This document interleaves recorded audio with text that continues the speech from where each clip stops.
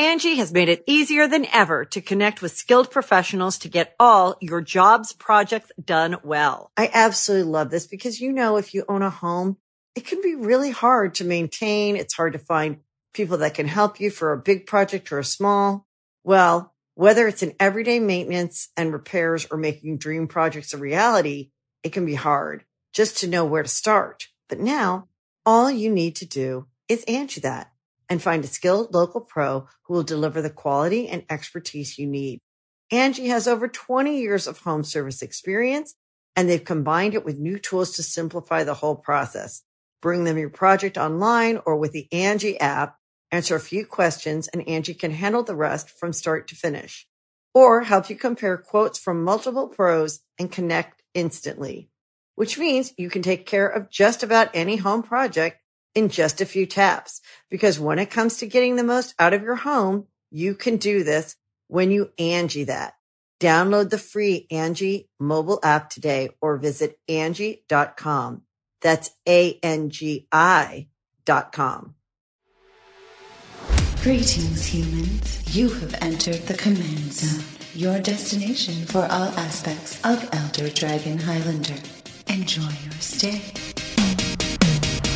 Hello, everyone. Welcome to another episode of the Command Zone podcast. I am one of your hosts, DJ, and today I'm joined by Lady Danger again. Hello, lady. Nice to see you here. Thanks for having me back. And you have spearheaded our topic today. We are going to talk about interaction.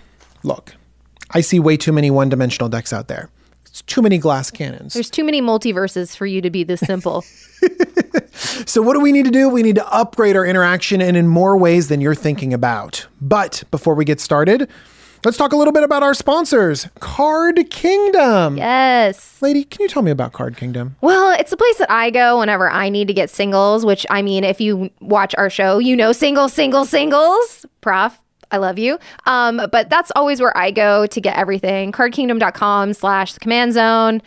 I mean, if you want to get it quick and easy and fast, and now everything's kind of getting back to the pace that we're used to, I'm getting my cards like right away. Yeah, I need my cards. I need my cards before I'm playing with my friends, and so I'm going to go on Card Kingdom to get them. And there's going to be some in here you might have never heard of, so you might want to check those out. For sure.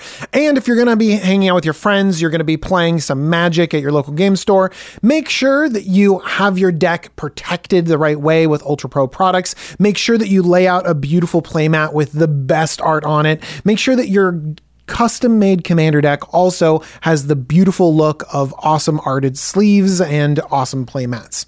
Whatever tickles your fancy, make sure you're just flaunting it. That's right. And then another way to support the show is directly through Patreon. If you go on Patreon, you can get tons of perks like seeing game nights early, seeing extra turns early. Yeah. Yes, getting on the Discord, chatting with anyone on there. But also one other perk of the show is that every episode we call out and dedicate the episode to a lucky patron. And this episode is dedicated to Max Lundeen. Max. You rock. Thanks, Max. All right, so the topic is upgrading our interaction. So how do we do that? Well, I mean, there's tons of cards out there that you're like, our interaction, like Path to Exiles, Swords to Plowshares, Beast Within, Cyclonic Whiff, that you normally see at the play table, right? Yeah, and Chaos Warp. By the way, you mentioned those cards, and those are all in the top 25 cards of EDH. On EDH Rec? Yeah, on EDH Rec. Yeah. And that encompasses like over 500,000 cards. That's insane. That's so much. That's so many cards. And so we're not here telling you, hey, use these popular cards. They're good and popular. Yeah, because we know they're good and popular. We've seen them many times on game nights. We've seen them in many games that we've played. This is more about finding a little bit more community at the table, a little bit more of a political stance to it in a way. Ooh. And like having a little bit more fun at the table. So we're not necessarily taking our standard interaction that you have in all of your decks and making it more efficient, making it better. We're just making it maybe different, or are we making it better in a different way? We're making it different in the way that is maybe a little bit beneficial to everybody at the table, but still allowing you to have the upper hand in all of it. So it still can be very fun and have everybody do something at the table. Because sometimes I've been in a game where I've kind of been behind, I haven't been able to do anything, and I'm just kind of sitting there and watch everybody else play the game. But this is more of like making sure that everybody's interacting, but you're still benefiting from all of it. Okay, so let's look at some different cards. Let's actually look at the card that inspired this whole topic. It's a little card that deals with the problem on the board. It's a Druid of Purification. Yeah. Druid of Purification is 3 and a green for a 2/3 human druid. When Druid of Purification enters the battlefield, starting with you, each player may choose an artifact or enchantment you don't control, destroy each permanent chosen this way. Now, the reason why this card was inspirational for this episode was because you blew me out with this stupid druid when we were playing last. I know. I mean, you did not see it coming. And like, it's so good. Here's the reason why I didn't see it coming. It's because a lady was like looking at my board of wonderful enchantments, doing nothing, just being enchantments on the battlefield. And she says to the table, all right, if we could blow up something, what would it be? Yeah. And she basically represented like a reclamation save. Yeah, everybody totally thought it was a reclamation save. And so everyone was talking about, no, I'd blow up this, I'd blow up this, I'd blow up that, and stuff like that. And then lady is like, okay, I guess we all get to have our wish. And she puts down this druid. So we had a big conversation. Okay, and then I tried to politic my way out of it. Yeah, it is not I was like, okay, look, you can destroy my Mirari's Wake. That's fine. But I won't destroy any of your two friendly people's stuff if you don't take out 2 more of my enchantments. Yeah, but there was just so much at the table that needed to be dealt with. And once it starts, I mean, they're not going to say no. You're right. Once the conversation, I think that it was very clever of you to just like open it up and have everyone point at the bad things on the table first, because then we had it in our minds like, no, like we could destroy this thing or that thing. And so anyways, but this card for you, like, got you a 4 for 1. You blew up 3 things on my battlefield, and I revenge blew up something not of yours. Yeah, not mine. Of another player. And you got a 4 for 1. Yeah. And the other 2 players were happy with you. Even the person that got something blown up. And I was pretty annoyed at everyone because they went after me triple. Well, and that's what I mean by like interactive. Like, we knew there were a lot of issues, and I knew playing it that, of course, nobody can do anything to me. I'm fine. And they're definitely going to get rid of your thing. But everybody has a concern at the table when you're trying to threat assess. And so they're like, oh, well, I'm definitely going to get rid of that. And they're like, oh, well, because you got rid of that one thing, I'm going to get rid of this. And so it makes it really interactive and kind of fun, but you also don't know where to place the blame. Fun for who? Okay, yeah, actually it was. It was fun for you to get your revenge. It actually... A little bit, yeah. But I would have rather had my 3 permanents back. But anyways, but you're right. It definitely opened up the table, and we took a moment to sort of, number 1, threat assess. Yeah. We took a moment to talk and like goof around and politic back and forth. And you still played a card that just decimated what you needed to do. Like, it still interacted with the battlefield. Yeah. And so I think that this card sort of brings up some inspiration for this episode about the type of interaction we want. And it's not necessarily interaction with the battlefield.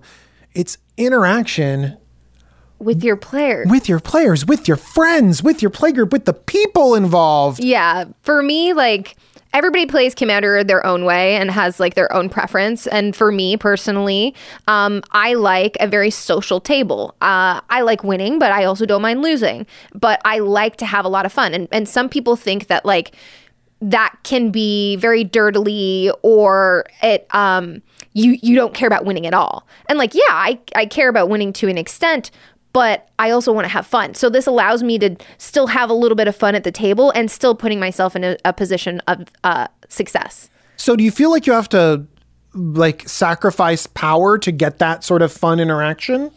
I think some people might think that you have to interact You have to sacrifice that power to have that interaction, but I think that it is exactly the opposite. I think there's plenty of cards in all of the cards in Magic's history that still allow you to make a power play and still be very interactive and social at the table. Okay.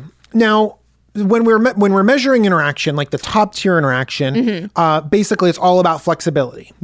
Is it instant speed? Better if it's instant speed. It's better if it's cheaper. It's better if it can hit more things. Yeah. It's better if it can exile rather than destroy. Like all of those elements of flexibility sort of make the hallmarks of a really good piece of interaction. Does Druid of Purification move down below Reclamation Sage because it costs 4 mana instead of 3? Maybe. It's hard to say that because I personally don't think so, because I'm getting so much value off of it. Like, it outweighs it a lot. Plus, it's in green, which means that you've probably ramped already, and it's very easy to have the mana access for this specifically. Okay. So I think that this could be a good 1-for-1 example of saying, look, I'm willing to sacrifice that 1 mana in order to engage the table a little bit more. Yeah, but also have the possibility of a 4-for-1. Yes. Okay. For me, that it makes you pick, and you have a creature. It's like a 5-for-1. Never mind. This is stupid. I don't do math. Stupid card. It's for blockers. Okay. So as we sort of talk about these different topics, we want to keep in mind, well, how are we engaging other players and how are we not losing equity in our own sort of win percentage? Because there are cool decks out there and there are cool cards out there that are a little bit slower, a little bit clunkier, but definitely like our conversation starters and stuff like that. Oh, there's so many cards like that. And those are cards that I like to play. But because we're talking about this specifically, I know that that's not everybody's preferred play style. So I was like, you know what? Let's just talk about some of the ones that are really balanced. Walk the line. Yeah, right? yeah. They're like, okay, I see how that can be really, really fun and still powerful. And we'll go back and forth and decide whether we successfully walk the line, whether this is something that we would play in a powerful deck that gives you enough value, or whether it's this is actually just like a funny card that interacts with your opponents. So we'll talk about that. Okay, so I think that one of the first topics that we have to talk about is shared responsibility. That basically, if we share certain things with the whole table, then it's really hard to shift the blame all on you. Yeah, you don't put a target on your back as much. So when you played this Druid of Purification, you should have gotten all of the blame, but somehow you didn't. I mean, Do you know what I mean? Everybody won, so it's a lot harder to point the finger. And I think that's exactly what this kind of topic and this part of our episode is going to talk about, because once you like get in that position where you're like playing the puppeteer, but you're not quite like putting a target on you. You're like, everybody benefits. This is great for everybody. And then you're like, oh, but he actually blew up this one thing. And then they ganged up on me. And you're like, okay, well, now I don't know where to like put my... So involving other people means that other people also share the blame, share the feelings and stuff like that, even though you are the one that caused it, that put the card in your deck, that paid the mana, that played the card, that set everything in motion. Well, Okay, so what are some other cards that have interesting sort of shared responsibility? So another card that has really great shared responsibility is Volcanic Offering. It's 4 and a red. It's an instant. Destroy target non-basic land you don't control and target non-basic land of an opponent's choice you don't control. Volcanic Offering deals 7 damage to target creature you don't control and 7 damage to target creature of an opponent's choice you don't control. Okay, so you get to, for 5 mana at instant speed, you get to destroy 2 non-basic lands and kill 2 creatures. The catch is that you have to have someone, I mean, it can never be your own stuff. Yeah, it can never be your own stuff. But to get 2 lands that you want and 2 creatures that you want, you have to have someone else working with you. Yes. So is it hard to get someone else to work with you? I don't think so. I think if you've threat assessed the table correctly, like you just pick the person that's also either in a very compromised situation or that is already kind of like willing to make a deal with you. Because sometimes people will just offer it. You're like, I'm going to play this. And they're like, oh, well, I'd love to get rid of this thing. I'm going to play Volcanic Offering. I have an offering for you. Would you like to make I mean, a deal? yeah, a lot of people, and I think in our play group very specifically, I think that a lot of people are quick to jump into those political deals. Yeah. Which, by the way, like does share that responsibility. It sort of means that it's 2 against 1 rather than you killing things. And I think when it comes to killing lands, that becomes really important too, because people can get salty if you blow up 2 of their non-basic lands. Yeah. But if it's 2 people deciding that, then suddenly it's harder to differentiate. Yeah, it's much harder to be like, well, you did that. And even when, like, I don't play a lot of land destruction, but when I do, it shares responsibility. But yeah, it's like, it makes it a lot harder to get your feelings in check, depending on who you are as a person, to be like, well, it's definitely your fault. Because now you're like, well, there's 2 people. And 2 out of 4, you're like, oh, I don't know. Yeah. All right. Next up, we have a card that literally has everyone voting. Of course, you're sharing responsibility if it's a democratic card like this. It's Council's Judgment. 1 white for a sorcery. Will of the Council. Starting with you, each player votes for a non-land permanent you don't control. Exile each permanent with the most votes or tied for the most votes. So this is pretty efficient exile-based removal. So good. That gets around things like Shroud and Hexproof because you vote for it. Yep. You're not targeting it. Yeah. Yeah. So this is just a solid piece of removal, but like, are we opening ourselves up to being blown out by letting everyone vote? Maybe, but I guess it's just a risk you have to be willing to take. Or did you misread the table by playing this into a situation? Yeah, I think a lot of the times is like, out? Yeah, I think it is usually like you misread the table and you get blown out because of it. But I think there's a lot of times where, and this I think is where you have to be really smart about playing cards like this that are very interactive. You have to be a very good judge of the table at that. You're like, is this going to be successful? Is this going to like completely like blow me out afterwards? Am I making a good decision? And by the way, getting blown out, by the way, just means that the thing you wanted to get rid of doesn't get rid of. Yes. You know what I mean? You pick something and then everyone else picks something else. And you're like, okay, well, and that then just that's didn't your work at all. blowout is still a 1-for-1. Yeah. Just not exactly what you want. Yeah, you're like, it wasn't the best thing that could ever happen, but it's not the worst thing that could ever happen. But I love cards like these that have this like text that say like Will of the Council, because all of those cards prompt you to have the whole group make a vote or a decision or something like that.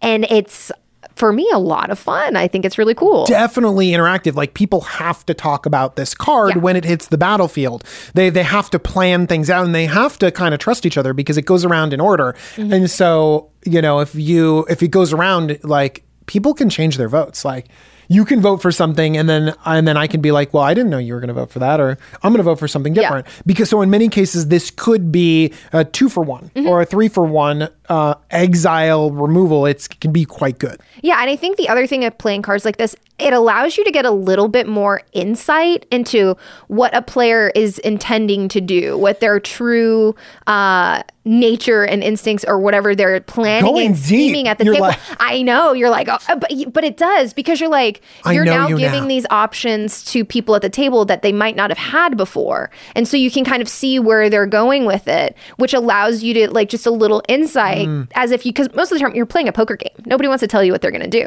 And now you're like, oh, well, now I'm peeking at your hand. Will of the Council.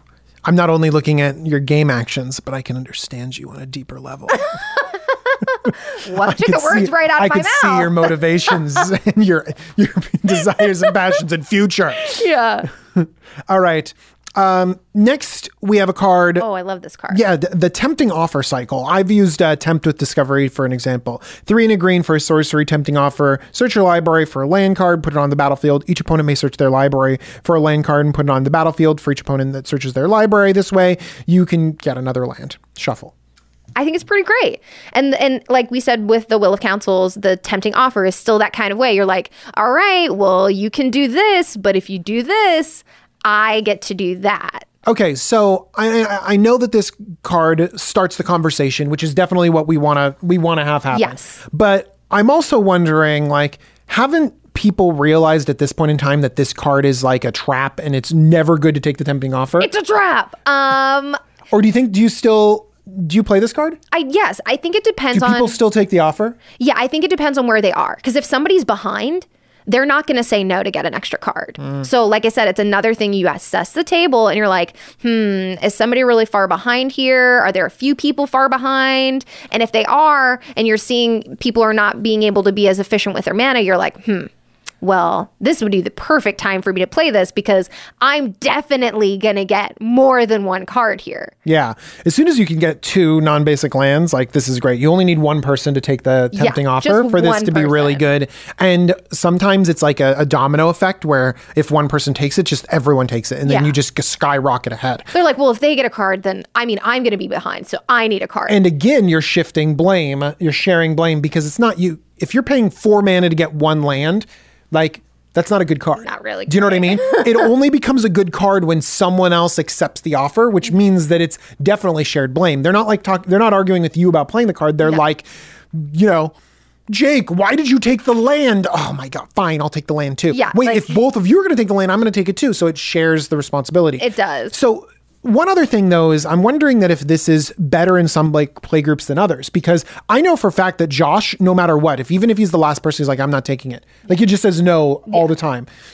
I think, and that's why I keep saying like assess the table, make good judgment calls because you have to, because there are some play groups that hate stuff like this, that don't want to play anything like that. And then, so you just kind of have to like feel it out. You're like, are these people going to be like, okay, if no one takes the offer, that's a bad card. Then it's absolutely not great. Yeah. So basically you do have to have that. You do have to like understand your opponent, understand your play group. And that's part of what you're talking about is interacting with the other players, understanding them, getting like a good grasp on who they are and what sort of drives them.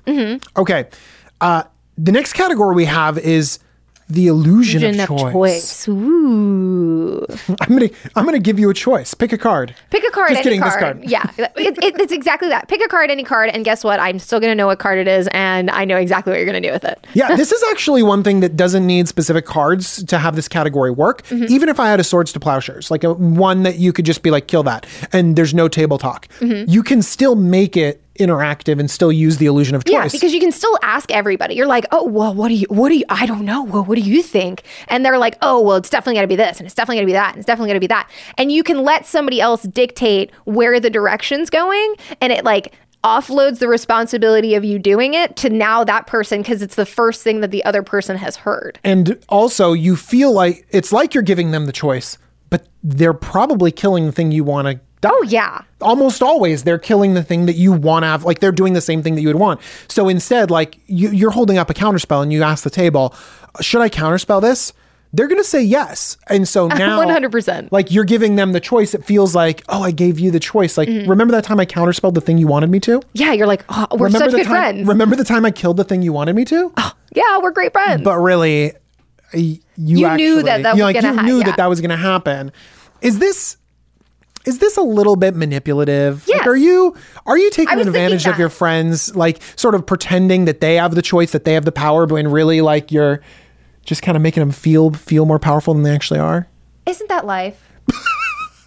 I'm just, well, I mean, no, it's not like what I am reevaluating our friendship, lady. I'm just kidding. But what I mean in the sense that like we do this in our game anyways. You're right. We just don't like let people know it's happening.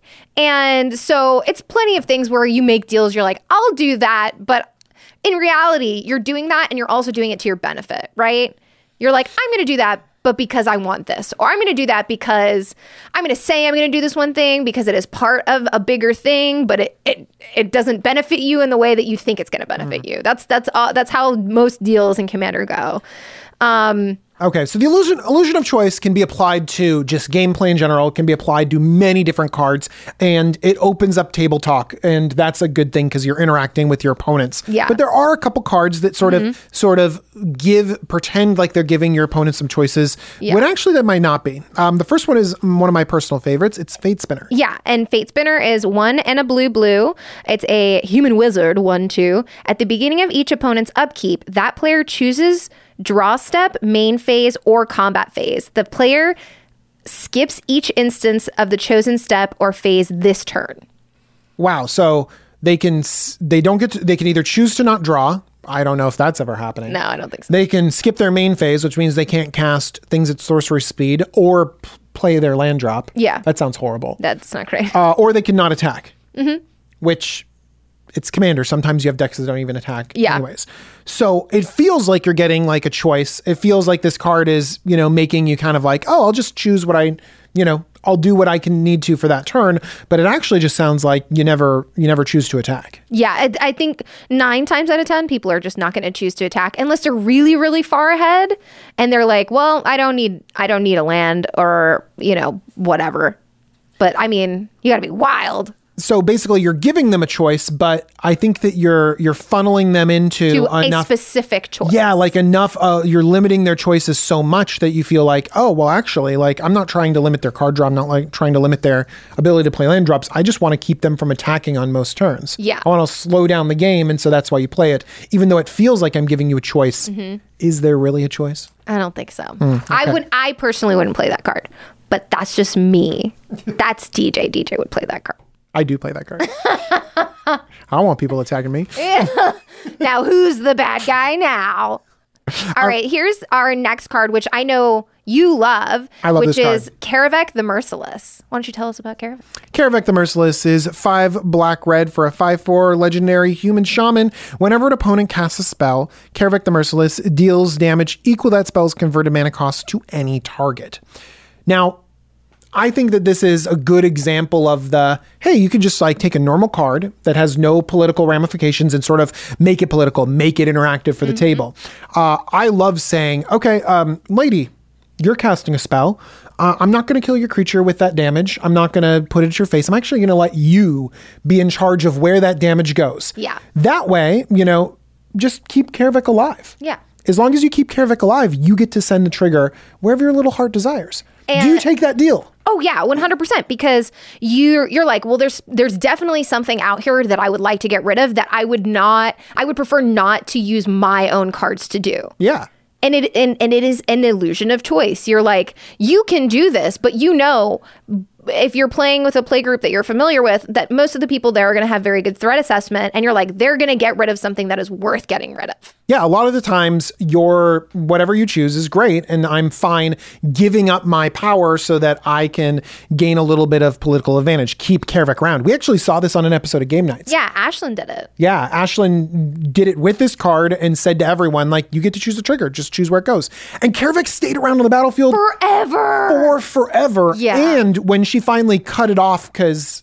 Yeah, it was getting like really low. Yeah, because things were getting out of control. Karavek still was hopefully tried to interrupt the game a little bit. Yeah. At the very end too. So definitely giving people the illusion of choice kept a powerful card on the battlefield longer and still got a lot of work done. Mm-hmm. Well, our next card that kind of fits into that is a Crown of Doom. Doom, doom, doom, doom, doom, doom, doom, doom, doom. It is a 3-mana artifact. Whenever a creature attacks you or a planeswalker you control, it gets +2/+0 till end of turn. And you can pay to target player other than Crown of Karen. Target player other than Crown of Doom's owner gains control of it. Activate this ability only during your turn. So, Crown of Doom, it starts off on your side of the battlefield, and then you just get to donate it. Here you go, have a Crown of Doom. Yeah. Creatures that attack you get +2/+0. And you're like, oh, that's not great. You're like, that's not great, but also you are like, that's great. But you can then pass it to someone else, not me. Yes. But feel free to pass it to someone else on your turn, and you can attack them and stuff like that.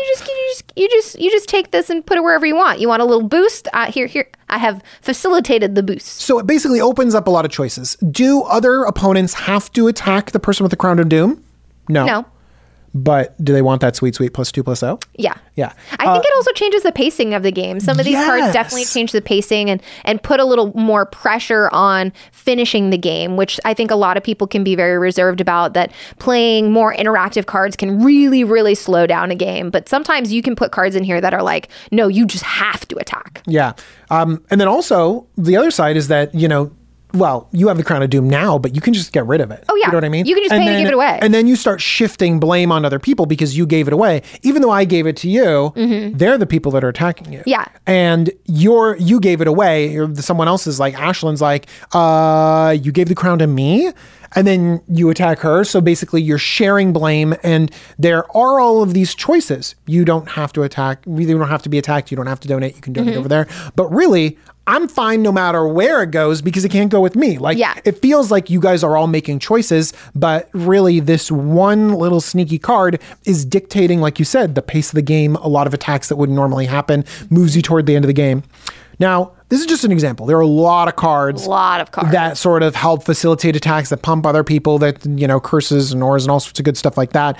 And so it's more about the principle behind it. But I thought this was interesting because it didn't just facilitate attacks at you, but then also shifted blame as you shift the crown around to other people.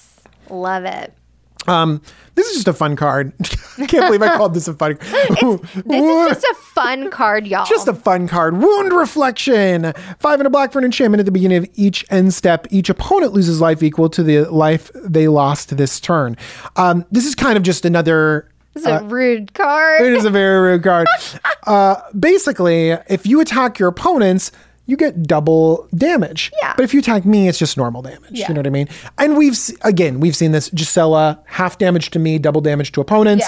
Yeah. We see it with things like Edric. If you attack Lady, you get to draw a card. If you attack me, no card. So sad. Yeah, we saw it in the Strixhaven episode of Extra Turns with the Brina, and That's right. Jordan gave that card that made everybody else attack me to get tokens. It's like that same way where you're like, I'm not doing anything bad, but you're also over there, the puppet master, like, ha ha ha, don't attack me. You can't attack me. Yeah. So basically, sometimes little bits of incentive and little bits of sort of things that affect the game can give the illusion of choice, when really what it's doing is just funneling everyone's attention to attacking Lady, or, deciding to attack each other or getting their own advantage. And I like that. I like that, those little bit of political things going on. Well, it was a lot of fun. All right. The next category we have are Punisher mechanics. So Punisher is a slang for spells where the opponent gets to decide how to punish themselves. Usually it's a choice between two bad situations. Like the old school Punisher card was like Browbeat. 2 and a red for sorcery. Any player may have Browbeat deal 5 damage to him or her. If no one does, that player draws 3 cards. So it's 3 mana, draw 3. I like that a lot. Like it a lot. Would you take 5 damage to prevent me from doing that? Yeah. Yeah, see. So Browbeat doesn't work out that way. I would, but not. It depends on your life total. If you've made the assessment where everybody's kind of low, and you're like, okay, I can play this now, and most people are not going to take the 5. Yeah. So, well, okay. But I played mono red for a long time. Gut reaction, Lady's like, no, it's way better to take 5 than to draw 3 cards. Okay, let's go on to the next card and let's see if the Punisher works. And I'm very familiar with this, which is why I say no. Yeah. Risk factor is 2 and a red for an instant. Target opponent may have risk factor deal 4 damage to them. If that player doesn't, you draw 3 cards. It also has jumpstart, so you can discard a card and play it from your graveyard. Yes. So I'm very familiar with this. So now with risk factor, I can target the opponent. So it's just like, who wants to take 5? Instead, I can say, oh, you with the low light total, I will target you. Or, Lady, you want to make a deal? Yeah. You don't have to take 4 damage. You just have to allow me to draw 3 cards, and I won't use any of them against you. Yeah. Deal? Yeah. Okay. So now, risk factor, this Punisher mechanic worked, because we could focus it exactly where we wanted to. And this is a card that is not played very much in Commander. No, I played it in Standard for a long time with mono red deck wins, which is why I'm like, I don't mind not doing it, because so it's a better Punisher mechanic, one, because you can dictate it a little bit more, but it also has jumpstart, so you can do it again. Yeah. You can do it multiple times. If you have a friend at the table, just be like, hey, let me draw 3. Just let me draw 3. What could happen? No, it's just like, what could happen is that I don't use any of those resources against you. Oh, yeah. Or I owe you a favor or something like that. And a single red card that draws you 3, then lets you discard a card to draw 3 more. Pretty good. That is some card draw right there. Yeah. There's a few other Punisher mechanics that I like a lot. Sin Prodder is 2 and a red for a 3/2 devil with Menace. At the beginning of your upkeep, reveal the top card of your library. Any opponent may have you put that card into their graveyard. If that player does, Sim Prodder deals damage to that player equal to the card's converted mana cost. Otherwise, put it into your hand. So in this situation, if you flip over a land, everyone just says, bin it, I take 0. But what if I flip over a 5-drop? Yeah. And this isn't 3 cards. This is just 1 card. Just one old guy. And also you have to, then it becomes really political about, well, who's going to take the 5 this time? So now I have a 5-drop and I'm like, do I get this 5-drop lady? It depends. Well, you guys got to decide. I mean, who's going to take the 5? It depends on it depends on the life total. It depends on, you know what I mean? So you have to. Do you make notice how smart decisions. quickly with Browbeat you're like, I'll take the 5. Yeah. But with this one, it's like, this is going to happen every turn. Am I always going to be the one?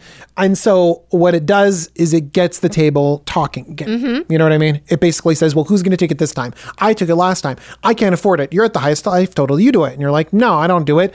And then maybe I make a deal and I'm like, oh, you want to take the 5? What if you just don't, and I won't use this dragon against you? Yeah. And all of these are interactions. All of these are ways to sort of back and forth and open up conversations, and I think make the game way more fun. Yeah, I personally think it makes it way more fun too. And like I said, it gives you insight into what somebody's planning to do, and it's a lot of fun. I think another one that people are maybe a little bit more familiar with, but not that familiar, is Combustible Gearhulk. People aren't on the Sim Prodder tech? No, I don't think so, DJ. They might be now. Combustible Gearhulk. Yeah, it's a good one. Gearhulk. It's 4 and a red 6/6 artifact creature construct. First strike, whenever Combustible Gearhulk enters the battlefield, target opponent may have you draw 3 cards. If the player doesn't, you mill 3 cards. Then Combustible Gearhulk deals damage to that player equal to the total mana value of those cards. So that could be a lot of damage. It could, depending on what your deck is, that could be a ton of damage. So I think that the way that this works really well is, again, the target opponent. Yes. You have to be smart about who you choose. So it's similar to Risk Factor. I mean, people play Combustible Gearhulk. It makes me wonder why people aren't playing Risk Factor. Yeah, well, I think it's just a little bit more underrated and it doesn't feel quite as strong. But I think depending on what kind of deck it is in, it could be very, very strong. I think a lot of the times we all fall into, trying to just get the best of the best of the best of the best of the best, going to EDH Rec, finding the best cards and most played cards. And sometimes it's the sleeper cards that nobody really knows that come out of nowhere and that give, cards, I don't know, horsemanship that win you the game. That's true. It's true.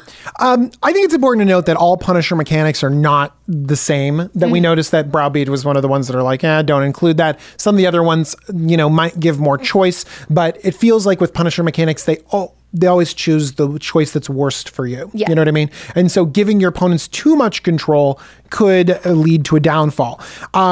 I think that sometimes too, like the choices that you give them can be a little bit exhausting or infuriating. You talk about something like Rhystic Study. Are you going to pay 1? Well, You're going to pay 1? You're going to pay 1? You're going to pay 1? Smothering Tithe. It's just like, I'm just going to create a treasure every turn, like all the time, like unless you tell me not to. So I think that those are, Wandering Archaic is becoming a staple where it's just like, well, you're going to pay 2? I'm going to copy that. Sometimes I think if you're taxing people's mana or slowing down the game with your Punisher mechanics, it makes people not on your side. Yeah. You know what I mean? Much less likely to make any kind of deal, much less likely to, work with you in any means. Because by the way, if you're opening up a table interaction to talk, I don't think just being like answering, are you going to pay 1? Like that doesn't have you starting a conversation. It's just like, I think that's the illusion of being interactive. You're like, oh, well, it's interactive because whenever somebody does something, I get something, right?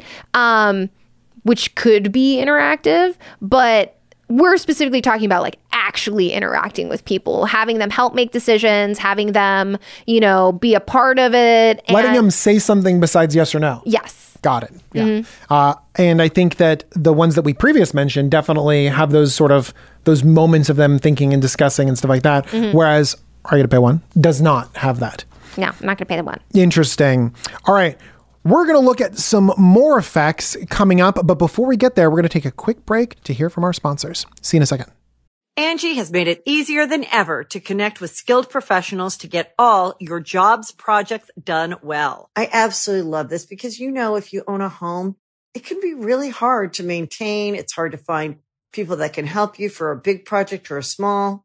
Well, Whether it's in everyday maintenance and repairs or making dream projects a reality, it can be hard just to know where to start. But now, all you need to do is Angie that and find a skilled local pro who will deliver the quality and expertise you need.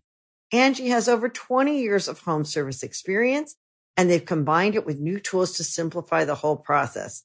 Bring them your project online or with the Angie app, answer a few questions, and Angie can handle the rest from start to finish. Or help you compare quotes from multiple pros and connect instantly, which means you can take care of just about any home project in just a few taps. Because when it comes to getting the most out of your home, you can do this when you Angie that. Download the free Angie mobile app today or visit Angie.com. That's ANGI.com. All right, we are back. We are talking about some interaction, but not just interacting with the battlefield, interacting with your opponents, interacting with your friends, interacting with your enemies. Keep them close.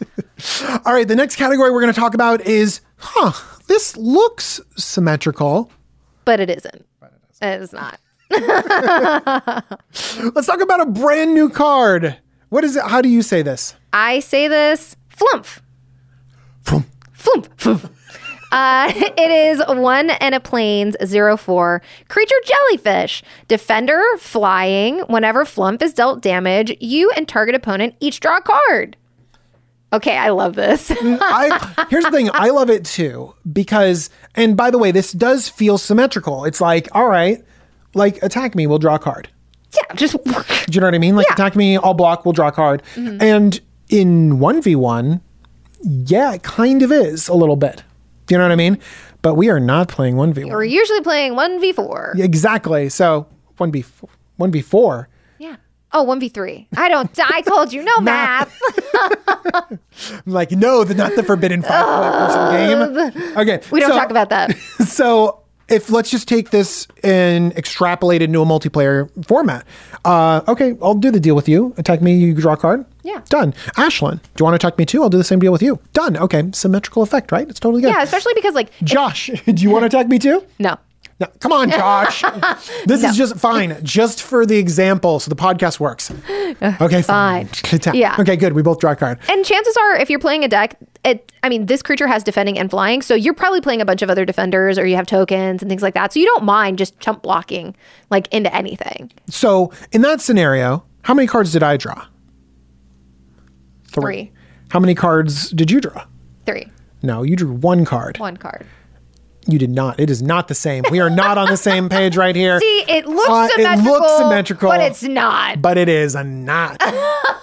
I am up 3 resources and all of you all just have 1. That is some card draw right there. Yeah. And it feels symmetrical. It feels like I'm doing you a favor, right? And it feels unique. Because here's the thing. If you're going to attack me something big, I'm probably not going to block. And if you were attacking me with a 1/1, who says I'm going to give you the card? You know what I mean? Mm-hmm. But it's like, hey, I'll give you a favor. Just do you a little favor. I see that you are perhaps behind. Let me do you a favor, and you can attack me, and we get cards. I like it. Deal. Done. Another symmetrical card is actually sort of a symmetrical commander in some situations. Yeah. So it's Selvala Explorer Returned. It's 1 and a green-white 2/3 legendary elf scout with parlay. So you can tap it and each player reveals the top card of his or her library. For each non-land card revealed this way, add green to your mana pool and you gain 1 life. Then each player draws a card. Okay, so everyone's drawing the card. This is actually equal because it's not like with Flumph, I was drawing 3 and you were each drawing 1. Yeah. In this one, we're all drawing 1. Mm-hmm. Symmetrical, right?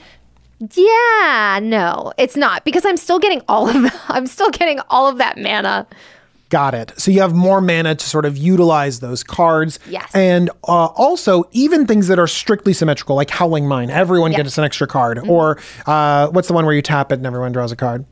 I can't remember. Temple Bell. It's Temple Bell. Temple Bell where you tap and draw a card. Even those ones which are actually truly symmetrical, you find ways to break that symmetry because you've built your deck around it. With Selvala, you've built your deck to completely untap, take to advantage use the of that. mana, like untap, use the mana to sort of use your cards better. In many situations, if you flood everyone with extra cards, but you're the only one that has the resources to deploy them, then you are up, essentially. Yes, because they probably haven't built their deck to take advantage of that. They have some other like specific way that they're playing their deck, and like you said, you've built your deck around taking advantage of that. So even though it seems symmetrical and it might be kind of symmetrical, you're still getting an advantage out of it. Yeah. So similarly to that, we have something that's a little bit mean. It's on the other end of the spectrum. I picked this. This was on your list. I know. I did. Why are you trying to offload this card on me? It's because I wanted to have examples of things that were a little bit more powerful and or seemingly mean at the table. Natural balance. 2 green for a sorcery. Each player controlling 6 or more lands sacrifices enough lands to reduce his or her land total to 5. Mm-hmm. We all go down to 5 lands. Each player controlling 4 or fewer lands searches their library for enough basic lands so they get up to 5. So basically, everyone goes to 5 lands. Yeah, you just kind of like, you go, things are getting a little wild. Because, you know, you could be playing against somebody like Josh Lee Kwai that has a bajillion lands because he's a value master. But this kind of just like sets it back to a little bit more of an even playing field. And it does, sometimes it could feel bad. It could be a feel bad card if somebody's like really far ahead and you're just kind of like pulling the rug out from under. Well, yeah, like what's the difference between this and Armageddon? It's just 5 turns further on. Yeah, but it's just, you know, everybody still has 5. ladies like trying to do some somersaults. It's not that different than Armageddon. But here's the thing. It's the principle is actually the same, where it's like, okay, this is a symmetrical effect where everyone goes down to 5, but when you can play it, you know when it's coming. Yeah. Do you know what I mean? Like you can play around it. You can build your deck around it. Mm-hmm. You can make sure that you have enchantments on your lands, mana dorks, artifact lands, where it is truly not symmetrical at all. Yeah, especially because if you're playing against somebody that has a deck that you know is going to be like really needs a lot of mana to work. It's a 5-color deck, maybe it's dragons, whatever, and you're like 5-color deck. I choose 1 basic of each. Yeah. Oh gosh, that's so mean. But yeah, you brought this card into the world. I brought it. I did. Oh well, I didn't bring it into the world. I brought it up because there are a lot of cards like that can be very interactive, but also are feel bad cards. And I feel like if we're going to talk about the good, we also have to talk about the interesting. Not. I also think that over land ramp strategies, ones that just vomit lands onto the battlefield, are very, very powerful and played a lot in our format. Exactly. So I don't feel as bad for somebody's like literally 2, 3, 4 lands per turn, and they're playing like landfall, and I'm like, whoa.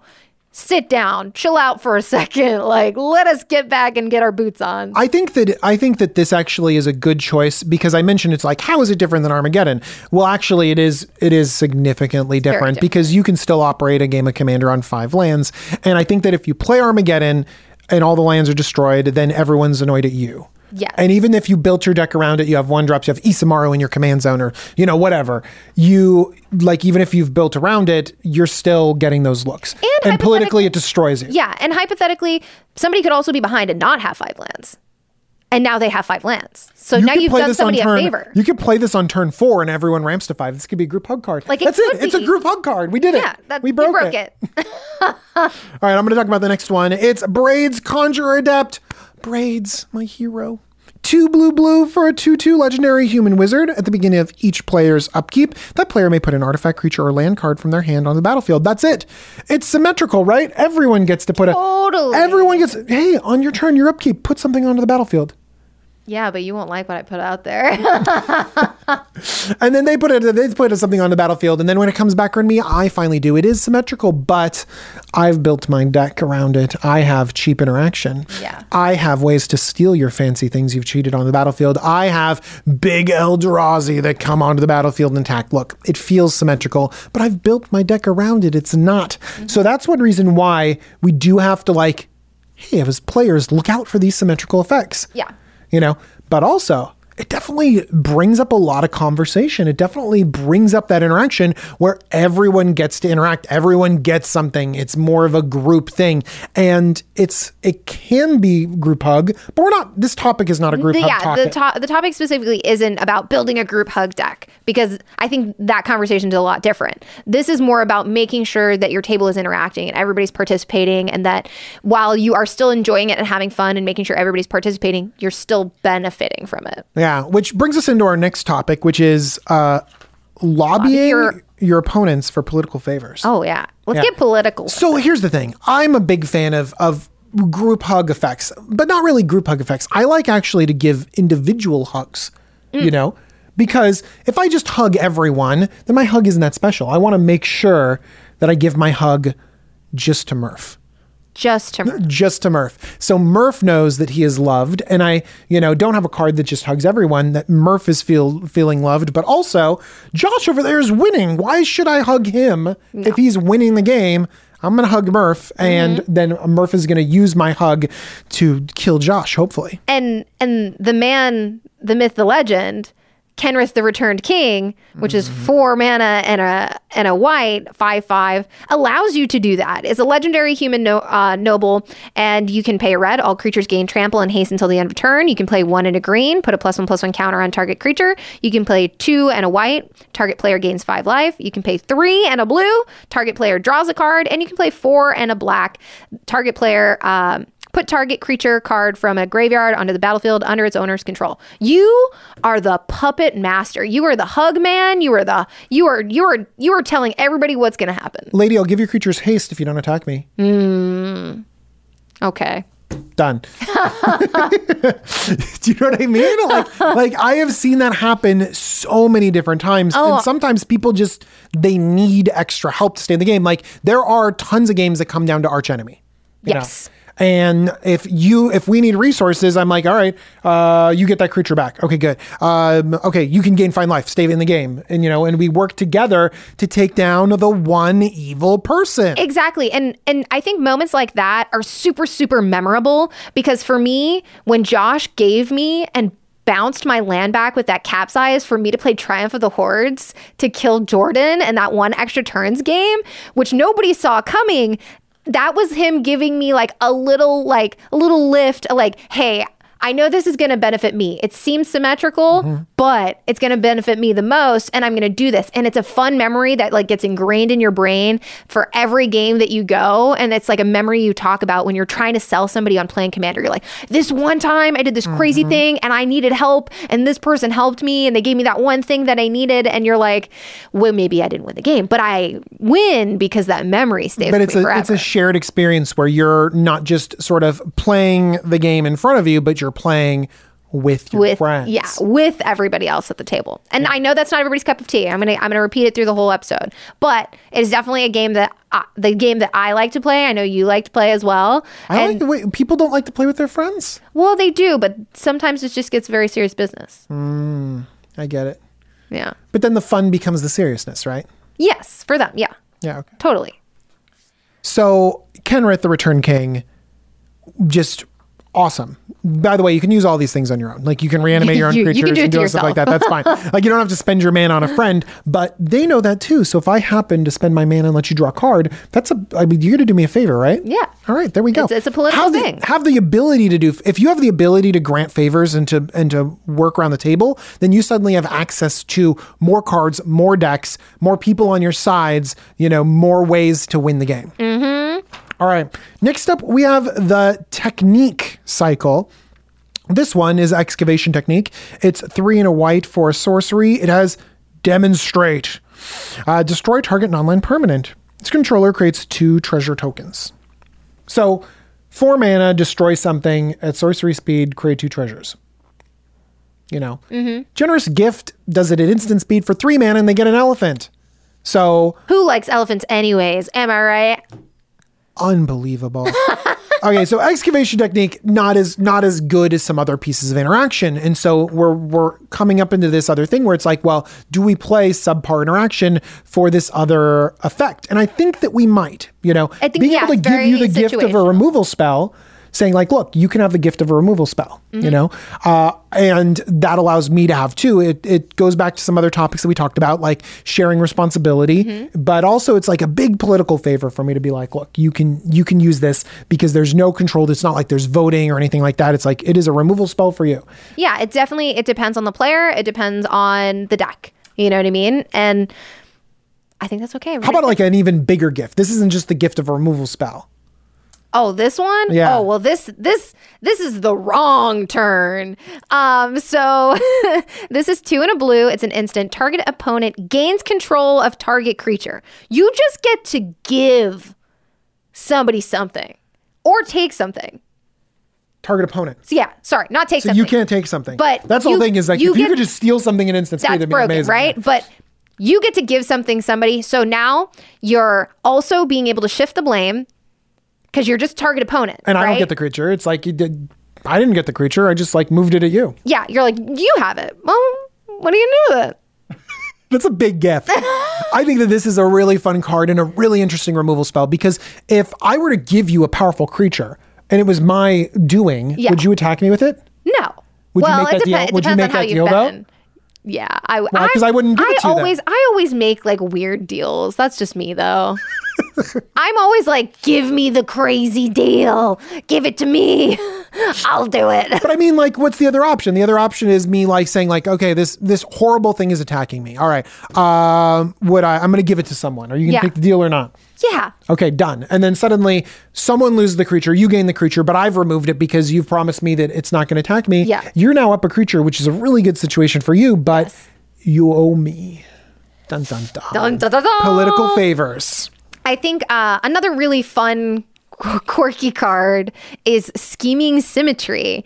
It is just 1 black, and it's a sorcery. Choose 2 target players. Each of them searches their library for a card, then shuffles their library and puts that card on top. So it's not quite a full tutor, but you're giving 2 people almost. Vampiric Tutor is a very powerful card. Yes. You know, and so Scheming Symmetry, allowing both of us to have access to the card that we want is really great. And it is a big favor. I think that this card is fantastic. I also think that this card can be used really strongly politically. You look at the battlefield and you're like, all right, we need a removal spell. We need to answer 3 of DJ's enchantments, you know, or something like that. We need a removal spell. Okay. Lady, I'll set up your next draw so you can get a removal spell. Okay. Oh, sounds great. Okay. Scheming Symmetry. Lady, I'm going to choose you. You can get that removal spell. Oh, okay. I get to set up my draw. So now, what have I done? I've played a card that tutors to what I need to the top of my library. Done. Okay. I've given Lady the chance to get whatever she wants, but she isn't actually getting what she wants. She's getting what I want. Yeah, that's what I'm saying. Or what the table wants. It could be collective. But it's that illusion of choice again. Yes. It's where you can go, hey, we really need to get rid of this thing. I'm going to play this card so you can tutor to get the removal, right? You're convincing me to get the removal. Yes. While you can just get whatever you want. And you've completely handed off the responsibility of dealing with it. You're like, but you're going to do it. You're like, I'm going to do this because you're going to do that, right? Yes. You're going to do that favor for me. But you can just get anything that could just completely take over the game. I mean, Lady, it's on the top of my library. I mean, like Yeah. It's great. I love it, by the way, as well, because of board wipes are often a thing that's gotten. So it's like, I'm going to get a board wipe for you. Oh, thank you. You're going to get a board wipe. Okay. And then it wipes everything. You use your draw, by the way. You use your card. You use your mana. It wipes everything. And what's on the top of my deck? It's like, rebuilding card right on the top of my library. Exactly. Ooh, I love it. And then one more sort of political favor is Dawnbreak Reclaimer. 4 white for a 5/5 angel with flying. At the beginning of your end step, choose a creature card in an opponent's graveyard. Then that player chooses a creature card in your graveyard. You can decide to return those cards to the battlefield. Yes. So it's like, all right, I'm going to choose this. Lady, come choose something in my graveyard. Yeah, I'm going to choose that. Okay, come on. You did not do the deal right. No deal. Nothing happens. Yeah. But if we're on the same page, if we've done this political favor, boom, both of those creatures come back. What up? We just did like double reanimation, and we can do this every single turn. We're about to share victory on this game. Yeah, and I'm sure that card would be like amazing in like a 2-headed giant situation. Or, when you're Why sitting not at the make table. every game a 2-headed giant I was like, situation? when you're sitting at the table and like you're like, okay, well, you're behind and we're both kind of behind. So let's like gang together, which happens at the table quite often. Let's gang together. To make fun games. Yeah. It's a lot of fun. Yeah. It's great. If you're not working together against the evil opponent that is up on the table, then... Are you even... Yeah, I know. Are you even playing? You're just like, come on. Let's collaborate. Well, our next little section, which, I mean, I think is great, is speak softly and carry a big stick. Look, some of these cards are really cute. Some of them are designed to get the table talking more so than getting your point across. Some of them, actually a lot of them we've sort of pointed out, are not the most efficient. Do you know what I mean? And so when you are sort of slowing down your game plan a little bit, then you might need some big ways to catch back up, some big effects, and some big talking points. Oh, yeah. Some big sticks. And I think the first big stick we have is Illusionist Gambit. It's 2 and a blue instant. Cast Illusionist Gambit only during the declare blocker step on an opponent's turn. Remove all attacking creatures from combat and untap them. After this phase, there's an additional combat phase. Each of those creatures attacks that combat if able. They can't attack you or a planeswalker you control that combat. So this just messes with all of the combat. And look, I know it's a little bit cute, right? Yeah, it's a little cheeky. I know. And so could we just have like a fog in here to protect ourselves, right? Yeah. Could we have like a settle the wreckage that can sort of just board wipe someone that attacks you, or an etherize, or, all sorts of different things. Yes, there's all sorts of different ways to answer it. But this seems to be sort of it's on theme. It's a fun, interactive way that just says, oh, you're going to turn on me? You're going to be the one that wins? Let's mix it all around and do all sorts of other stuff. And it forces them to attack somebody else. Do you know what this card reminds me of too? Is another sort of big effect to Disrupt Decorum. Yes. This just goads all the creatures. And so this is sort of a big thing where, yes, you're having people interact with the board, but you are still have a choice. You get to attack, not me, of course, but you get to attack other people too. You get to attack them and them. They get to attack you, and basically Disrupt Decorum, newly reprinted. Hopefully the price is going down. It has won me games that I did not deserve to win. It really has. Yeah, it's just like, you're like, well, you can't attack me, figure it out. And by the way, that figure it out is the interaction. That's the way that people can be like, because they have to communicate. I guess we got to figure it out. Yeah. Or they're just like, figure out nothing, swing at you. I mentioned a way to sort of an outlet, as a board wipe or something like that. But I think that there might be a better board wipe, one that you can sort of give political favors through. Yeah, that would probably be Tragic Arrogance. It is 3 and a white sorcery. For each player, you choose from among the permanents that player controls an artifact, a creature, an enchantment, and a planeswalker. Then each player sacrifices all other non-land permanents they control. So this feels symmetrical. It's not. You choose your best things. You choose the worst things from your opponents. It's also somewhere where you can give political favors. You want to keep your big dragon? Done. You can keep your big dragon, just don't attack me with it, or do me a favor. Yeah. So suddenly you have the ability to grant favors to manipulate the game in your way, while still being a board wipe and answering the things that you need to answer. We're just getting creative with it. I think that's really what it is because, yes, some of these cards, there could be better versions of those cards that are just a little bit more straightforward and like to the point. But I mean, yeah, there's 4-mana board wipes. Let's get freaky with it. There are 4-mana board wipes, but I've seen many situations where Tragic Arrogance does more. Because sometimes it feels bad, because sometimes a board wipe completely resets everything, which is kind of what is needed. But sometimes not resetting it all the way can kind of like keep the momentum of the game going. Yeah, I totally agree. So... And I think also when we're talking about sort of your big stick, it could be a lot of traditional cards too. You know, it doesn't have to be. Sometimes when you speak softly, like when you sort of, you're being political, you're being nice to everyone and stuff like that. And then when you say like, okay, it's time now, you might not reach for a cute political card. No, yeah. You might reach for a traditionally powerful card. You call it speaking softly and carrying a big stick. I call it stabbing somebody with a smile. I like that too. I love it. Oh no. I got it. Okay.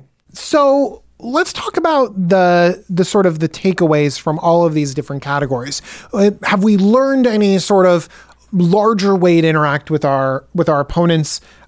Does this actually make the game more fun?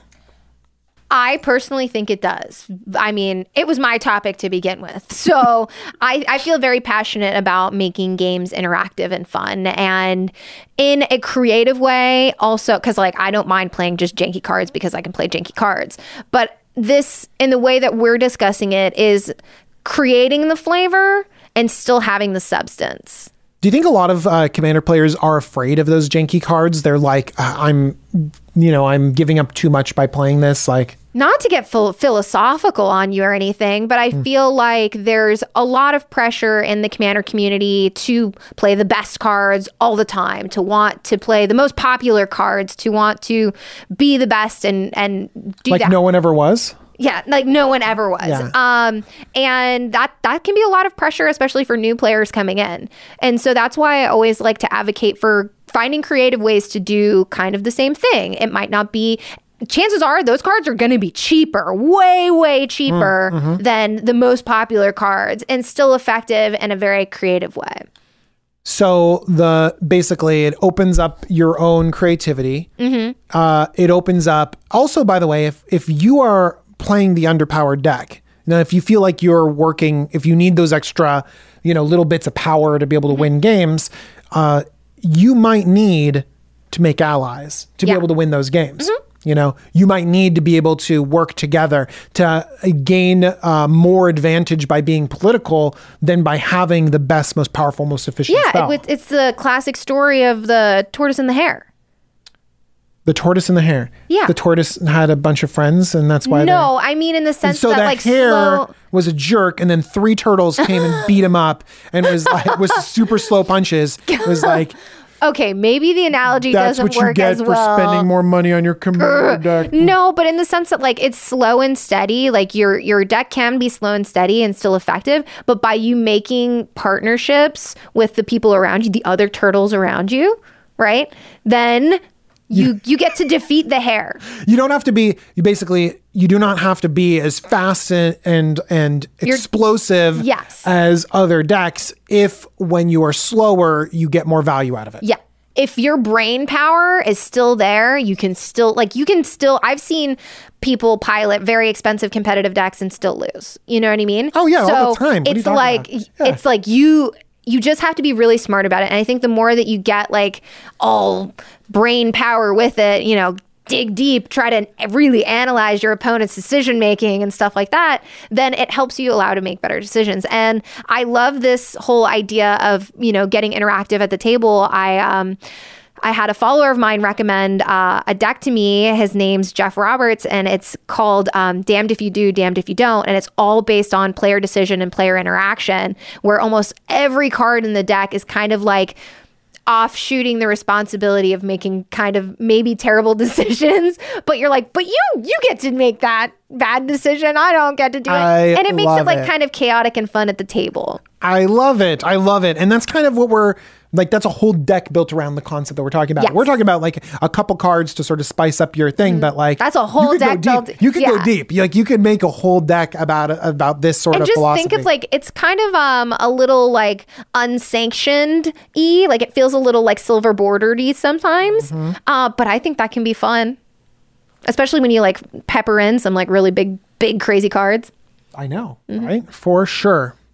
All right. To the listeners, what are the best ways that you have to get the table talking? Do you have any specific cards? Do you even have a whole deck that deals with like player interaction? Tell me about it. Yeah.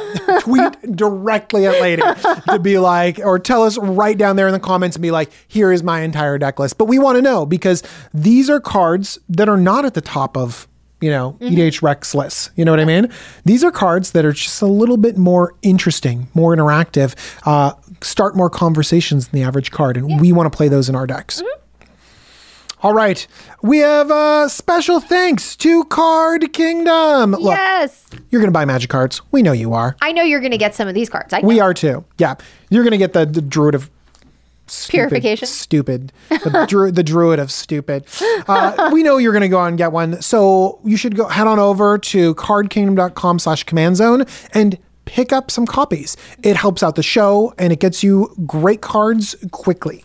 And you want to make sure you protect those cards. So you are going to want to check out Ultra Pro.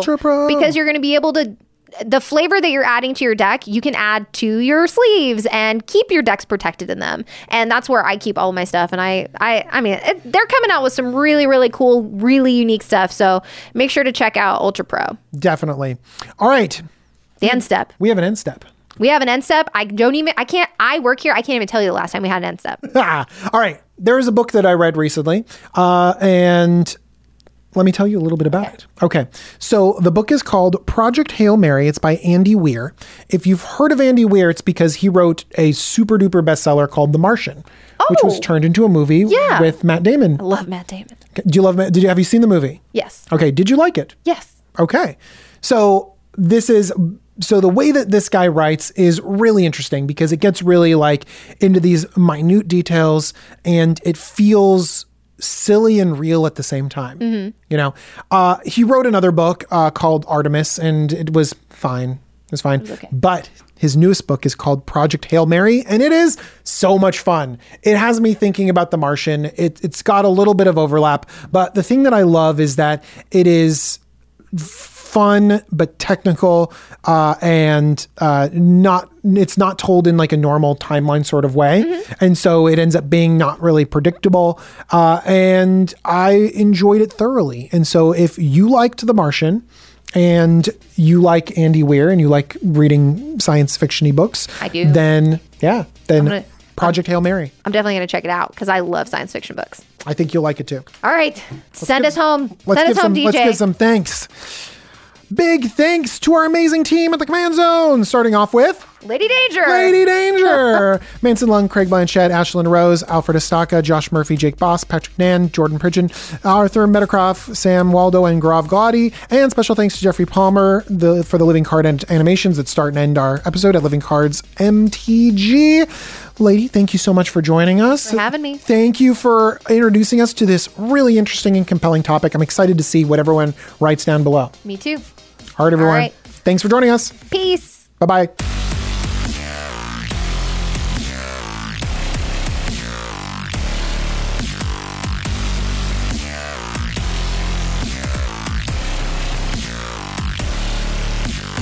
Thank you for your attention. For further inquiries, send an email to commandcast@rocketjump.com or ask us on Twitter @JFWong and @JoshLeeQuai. See you later, alligator. Greetings, humans. Angie has made it easier than ever to connect with skilled professionals to get all your jobs projects done well. I absolutely love this because, you know, if you own a home, it can be really hard to maintain. It's hard to find people that can help you for a big project or a small. Well, whether it's in everyday maintenance and repairs or making dream projects a reality, it can be hard just to know where to start. But now all you need to do is Angie that and find a skilled local pro who will deliver the quality and expertise you need. Angie has over 20 years of home service experience, and they've combined it with new tools to simplify the whole process.